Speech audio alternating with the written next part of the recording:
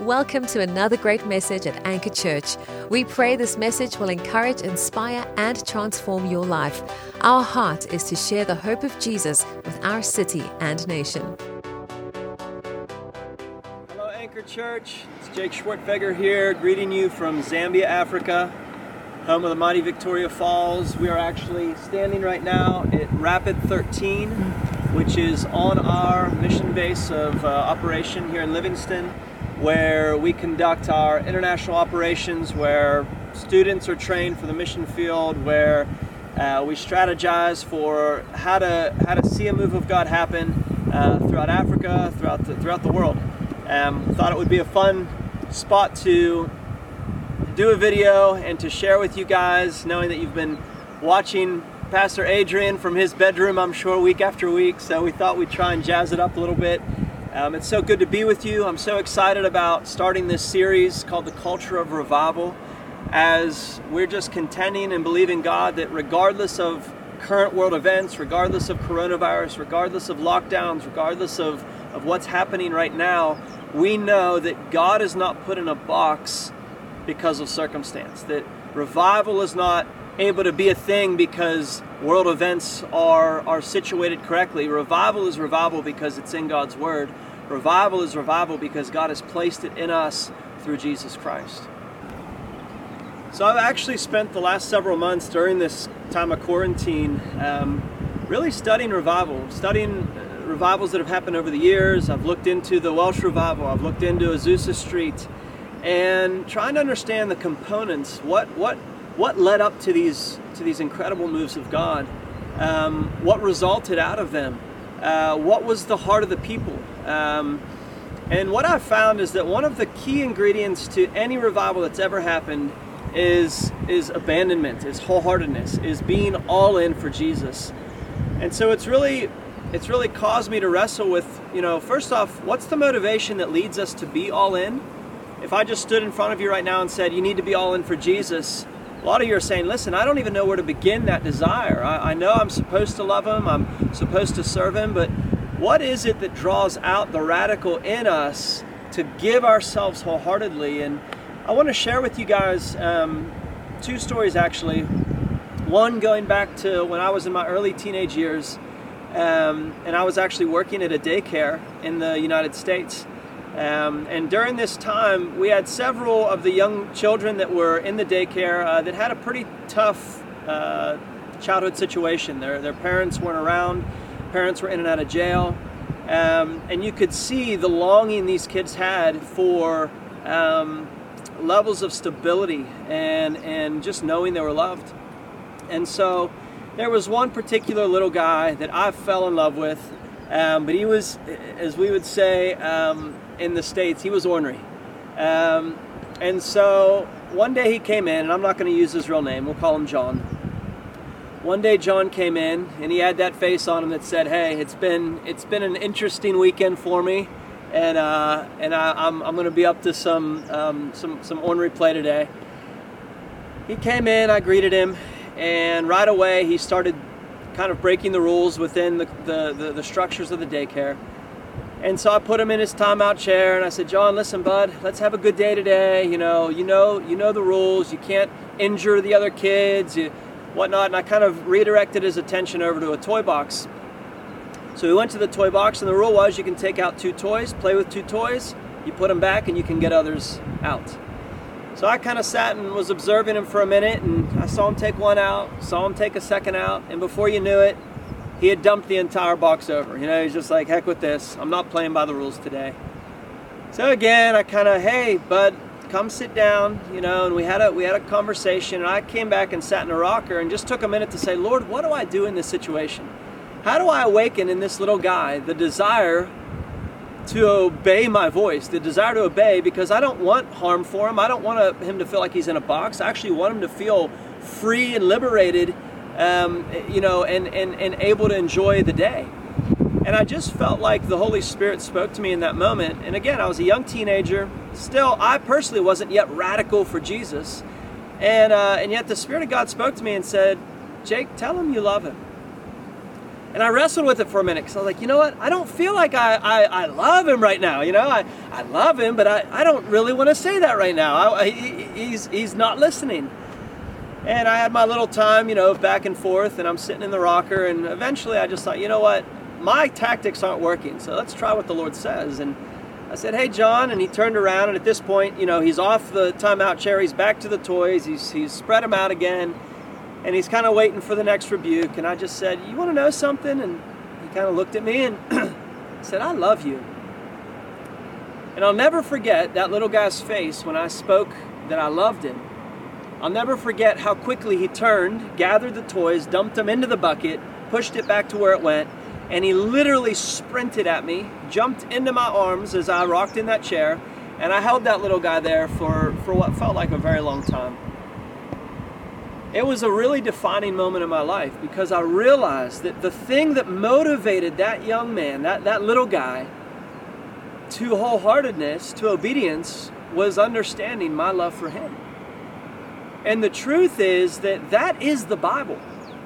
1 John chapter 4 verse 19 says, we love because he first loved us. And I think if we want to even begin to talk about what it means to be all in, what it means to be radical for Jesus Christ, we have to settle ourselves in the facts that he first loved. I think of the scripture in the book of Psalms, which I'd like us to turn there if you got your Bible. Psalm chapter 18, starting in verse 16, and it says this, he sent me from on high, he took me, he drew me out of many waters, he rescued me from my strong enemy, and from those who hated me, for they were too mighty for me. They confronted me in the day of my calamity, but the Lord was my support. Now listen to this. He brought me out into a broad place. He rescued me because he delighted in me. Beloved, I want you to know, this is David talking. David had a revelation of God's delight over his life, and it's what made him radical. It's what made him dance like a wild man in the presence of God as they brought the Ark of the Covenant back to the chosen people of God. It's what caused David to be identified as a man after God's own heart. David was a man after God's own heart because he understood God was radically after his own heart. And so those of you who are watching right now, I want to walk you through a little practice, just saying this: Jesus, I believe that you love me radically with all of your heart. Some of you may have never settled into that reality. Some of you might actually be trying to earn that love somehow. Some of you might be thinking, I go to church so that God will love me. I become radical so he'll love me more. I choose to become a missionary so he'll love me most. No, guys, the start of our entire life in Jesus begins with this fact from the book of Romans, that while we were yet sinners, Christ died for us. And in that place, we find that he chose us in our weakest, darkest, most terrible moment. And in that place, he said, I put my love upon this one. You remember, Paul says the love of God constrained him. And we have to understand that in order for us to become radical for Jesus, that same constraint of his love has to settle in us. And it has to propel us to do everything that we do for the kingdom.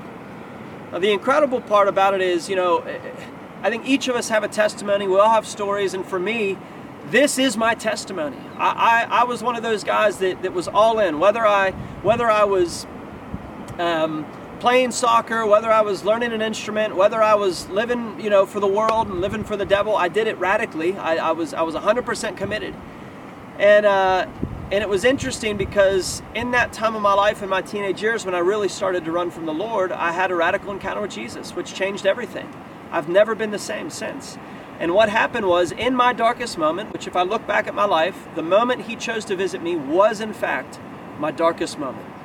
I was more entrenched in sin, more entrenched in unbelief, more opposed to God and his purpose for my life than I'd ever been. And I was made aware, I think the Spirit of God made me aware that that was my position. And in that place, I became afraid. And I cried out to God and I said, God, is there any way you'd take me back? I'll do anything. I realize that I've acted, terribly against you. and I just began to weep. And as I wept on my floor in my bedroom, the presence of God filled the room, and I was struck with terror.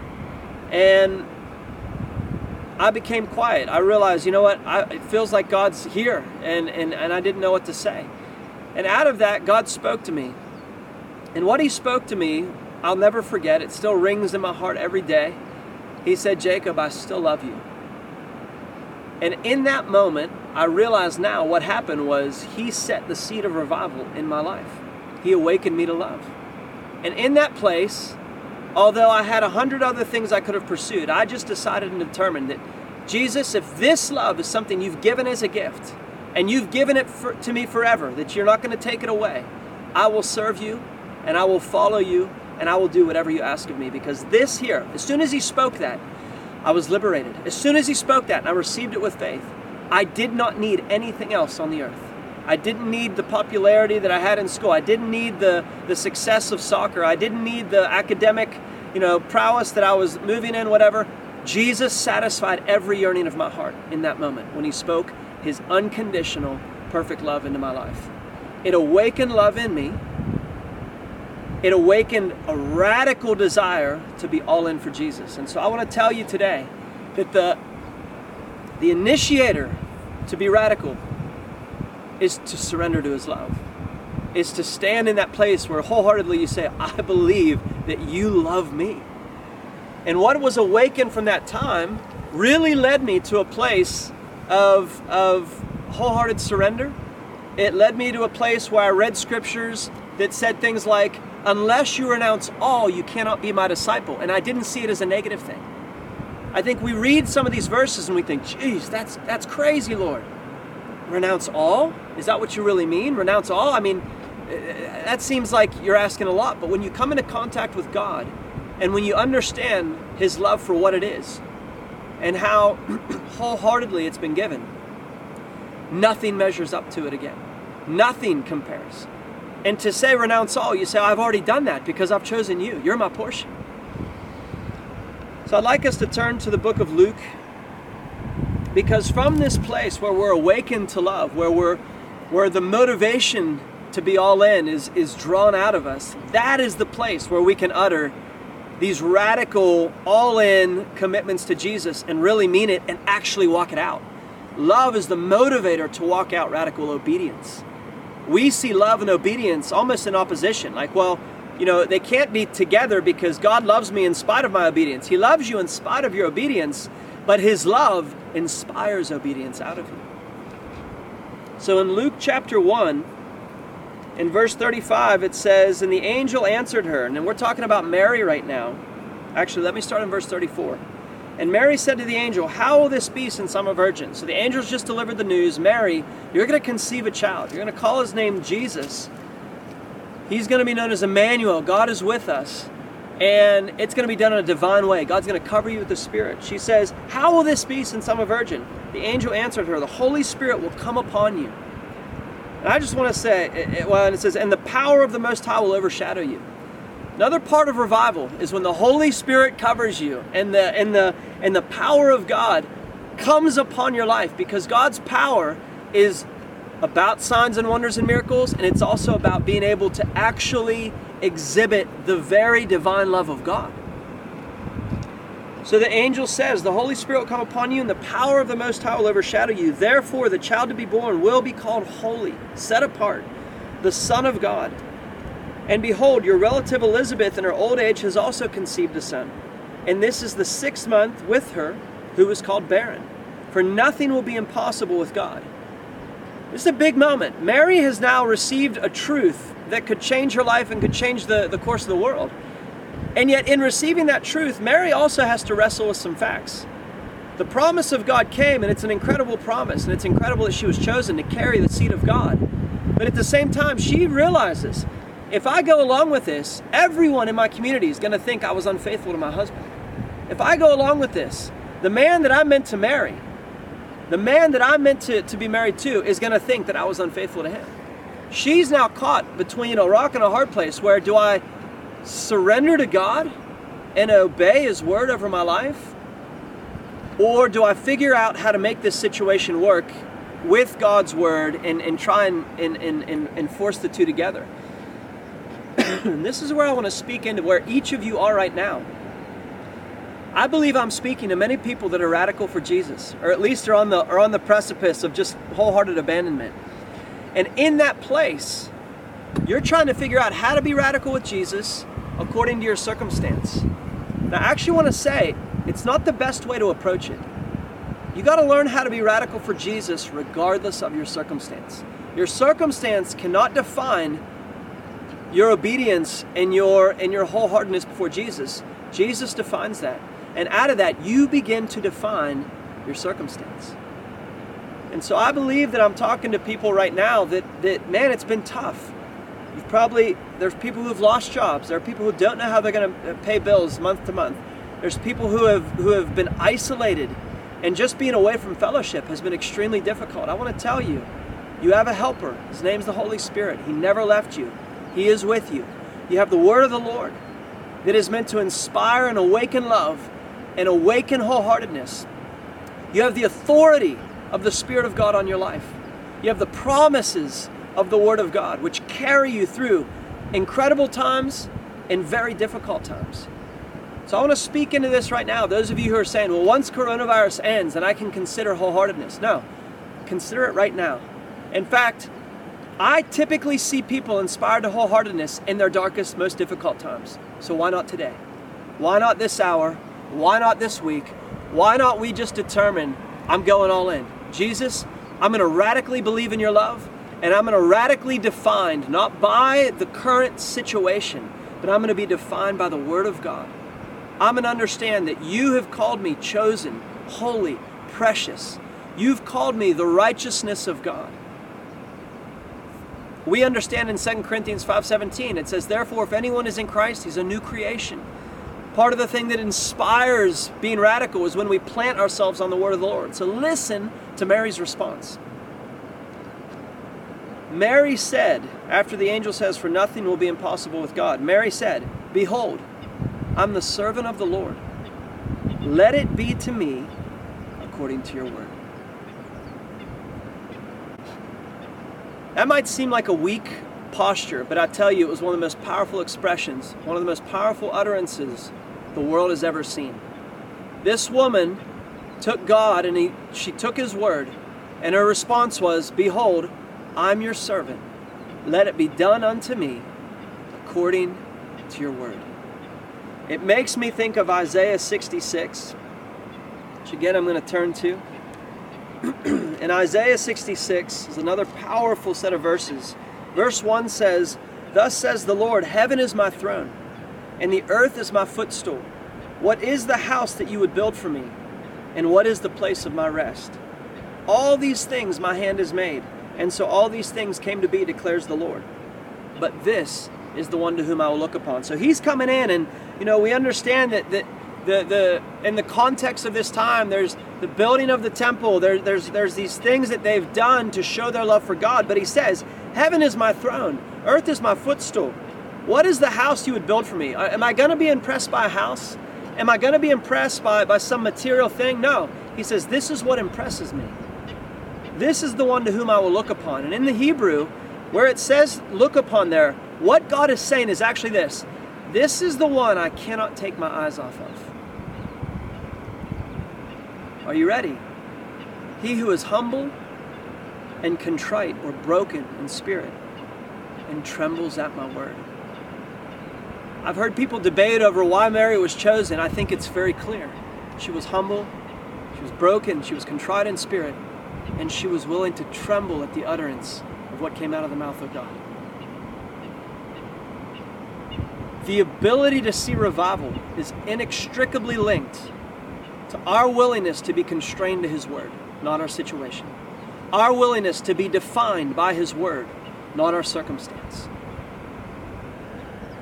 I'm so thankful that as a 17-year-old, God did not leave me in a place of sin and desperation and darkness. That He visited me, and what He spoke to me first was not how idiotic I had been behaving, which I was an idiot. It wasn't how could you have left your father's and mother's teaching, which they taught me the things of the Word. He didn't come in with a rebuke immediately. He came in and he redefined me based upon his terms. Jacob, I still love you. It makes me think of the scripture that says it's the kindness of the Lord that leads us to repentance. But guess what it does? It leads us to repentance. Another hallmark of revival that I'm sure we'll speak about is that people repented. To repent means to turn, means to change. It's not only action, it's also thought. It's to change the way you think. And what I've come to learn is before you change the way you move, you've got to change the way you think. Many of us are entrapped in sin, we're entrapped in hopelessness, despair, because our thought life is absolutely dominated, not by the word of the Lord. It's dominated by hell. It's dominated by the world. We live off of the news lines of the day. We live off of the spirit of fear that the devil's always trying to put upon us. But I'm so thankful, again, that the Bible says that we do not live under the spirit of fear, but under power, love, and self-control. That's the spirit that's inside of us. And so my desire, what I hope for today, is that I've begun to awaken something in you. I believe that God is seeding something in Anchor Church, and in those of you that are tuning in social media all over the world, I believe God is awakening. He's inviting you, saying, I'm inviting you to be wholeheartedly mine, as I've made myself wholeheartedly yours. You cannot come and stand before the cross without realizing He gave all. He gave His all for me.